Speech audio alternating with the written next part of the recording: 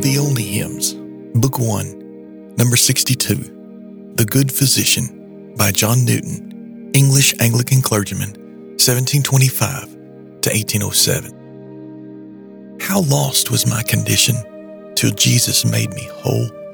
There is but one physician can cure a sin-sick soul. Next door to death he found me, and snatched me from the grave, to tell all around me his wondrous power to save. The worst of all diseases is light compared to sin. On every part it seizes, but rages most within. 'Tis palsy, dropsy, fever, and madness all combined, and none but a believer the least relief to find. From men great skill professing, I thought a cure to gain, but this proved more distressing and added to my pain. Some said that nothing ailed me, some gave me up for lost. Thus every refuge failed me, and all my hopes were crossed. At length this great physician, how matchless is his grace, accepted my petition and undertook my case. First gave me sight to view him, for sin my eyes had sealed. Then bid me look unto him. I looked, and I was healed. A dying risen Jesus, seen by the eye of faith, at once from anguish frees us, and saves the soul from death. Come then to this physician, his help he'll freely give. He makes no hard condition, 'tis only look and live. Scripture reading, Mark chapter 5, verses 21 through 43. And when Jesus was passed over again by ship unto the other side, much people gathered unto him, and he was nigh unto the sea. And behold, there cometh one of the rulers of the synagogue, Jairus by name. And when he saw him, he fell at his feet, and besought him greatly, saying, My little daughter lieth at the point of death. I pray thee, come and lay thy hands on her, that she may be healed, and she shall live. And Jesus went with him, and much people followed him and thronged him. And a certain woman, which had an issue of blood 12 years, and had suffered many things of many physicians, and had spent all that she had, and was nothing bettered, but rather grew worse. When she had heard of Jesus, came into the press behind, and touched his garment. For she said, If I may touch but his clothes, I shall be whole. And straightway the fountain of her blood was dried up, and she felt in her body that she was healed of that plague. And Jesus, immediately knowing in himself that virtue had gone out of him, turned him about in the press, and said, Who touched my clothes? And his disciples said unto him, Thou seest the multitude thronging thee, and sayest thou, Who touched me? And he looked round about to see her that had done this thing. But the woman, fearing and trembling, knowing what was done in her, came and fell down before him, and told him all the truth. And he said unto her, Daughter, thy faith hath made thee whole. Go in peace, and be whole of thy plague. While he yet spake, there came from the ruler of the synagogue's house a certain which said, Thy daughter is dead. Why troublest thou the master any further? As soon as Jesus heard the word that was spoken, he saith unto the ruler of the synagogue, Be not afraid, only believe. And he suffered no man to follow him, save Peter and James and John, the brother of James. And he cometh to the house of the ruler of the synagogue, and seeth the tumult, and them that wept and wailed greatly. And when he was come in, he saith unto them, Why make ye this ado, and weep? The damsel is not dead, but sleepeth. And they laughed him to scorn. But when he had put them all out, he taketh the father and the mother of the damsel, and them that were with him, and entereth in where the damsel was laying. And he took the damsel by the hand, and said unto her, Talitha cumi, which is being interpreted, Damsel, I say unto thee, arise. And straightway the damsel arose and walked, for she was of the age of 12 years. And they were astonished with great astonishment. And he charged them straitly that no man should know it, and commanded that something should be given her to eat. Devotional Remarks from Christ's Sympathy to Weary Pilgrims by Octavius Winslow, English pastor, 1808 to 1878. Your Almighty Friend. Because Jesus is the Almighty God, His people have an almighty burden bearer. We are a burdened people. Every believer carries a burden particular to himself. What is your burden, O believer? Is it indwelling sin? Is it some natural infirmity of the flesh? Is it a constitutional weakness? Is it some domestic trial? Is it a personal or relative trial?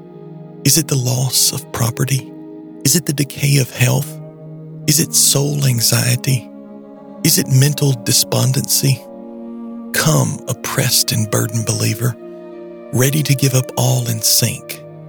Behold, Jesus, the Almighty God, omnipotent to transfer your burden to Himself and to give you rest.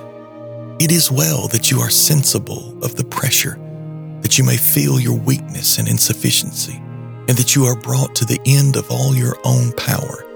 Now, turn to your Almighty Friend, who is the Creator of the ends of the earth, the everlasting God, who does not faint, neither is weary. Oh, what strength there is in Jesus for the weak and faint and drooping of His flock. You are ready to succumb to your foes, and you think the battle of faith is lost. Cheer up. Jesus, your Savior, friend, and brother, is the Almighty God, and will perfect His strength in your weakness. The battle is not yours, but His. Jesus sustains our infirmities, bears our burdens, supplies our needs, and encircles us with the shield of His almightiness.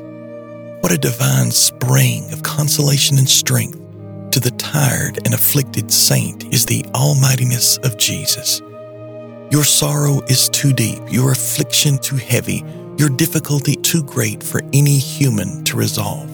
It distances in its intensity and magnitude the sympathy and the power of man. Come you who are tossed with tempest and not comforted. Come you whose spirit is wounded and whose heart is broken, whose mind is bowed down to the dust. Hide for a little while within Christ's sheltering almightiness. Jesus is equal to your condition. His strength is almighty. His love is almighty. His grace is almighty. His sympathy is almighty. His arm is almighty. His resources are infinite, fathomless, measureless. And all His almightiness is on your side and will bring you through the fire and through the water. Almighty to rescue, He is also your brother and friend to sympathize. And while His divine arm encircles, upholds, and keeps you, His human soul, touched with the feeling of your infirmities, yearns over you with all the deep intensity of its compassionate tenderness. A prayer from The Rise and Progress of Religion in the Soul by Philip Doddridge, English nonconformist, Congregationalist, minister, educator, and hymn writer, 1702 to 1751. O Lord God, Thou searchest all hearts and triest all the reins of the children of men. Search me, O Lord, and know my heart. Try me and know my thoughts, and see if there be any wicked way in me, and lead me in the way everlasting. Doth not conscience, O Lord, testify in Thy presence that my repentance and faith are such as have been described, or at least that is my earnest prayer that they may be so. Come therefore, O blessed Spirit, who art the author of all grace and consolation, and work this temper more fully in my soul. O represent sin to my eyes in all its most odious colors, that I may feel a mortal and irreconcilable hatred to it. O represent the majesty and mercy of the blessed God in such a manner that my heart may be alarmed, and that it may be melted. Smite the rock, that the waters may flow, waters of genuine, undissembled, and filial repentance. Convince me, O Thou blessed Spirit, of sin, of righteousness, and of judgment. Show me that I have undone myself, but that my help is found in God alone. in God through Christ, in whom alone He will extend compassion and help to me. According to thy particular office, take of Christ and show it unto me. Show me His power to save.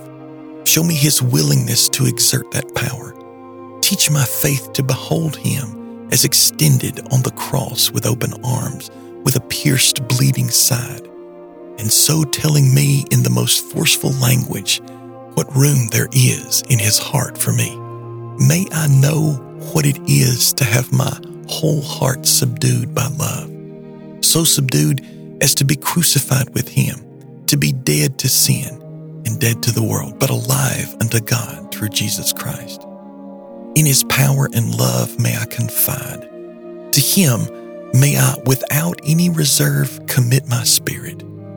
His image may I bear, His laws may I observe, His service may I pursue, and may I remain through time and eternity a monument of the efficacy of His gospel and a trophy of His victorious grace. Oh, blessed God, if there be anything wanting toward constituting me as a sincere Christian, discover it to me and work it in me. Beat down, I beseech Thee, every false and presumptuous hope, how costly soever that building may have been, which is thus laid in ruins, and how proud soever I may have been in its vain ornaments.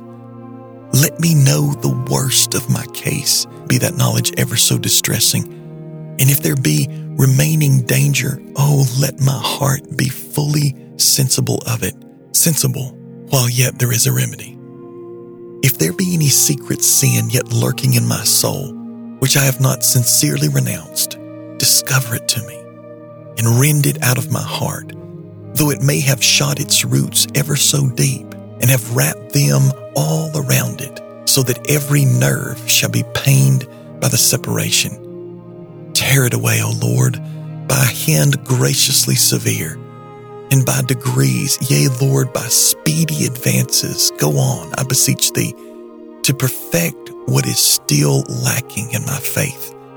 Accomplish in me all the good pleasure of Thy goodness. Enrich me, O Heavenly Father, with all the graces of Thy Spirit. Form me to the complete image of Thy dear Son, and then, for His sake, come unto me and manifest Thy gracious presence in my soul, till it is ripened by that state of glory for which all these operations are intended to prepare it. Amen.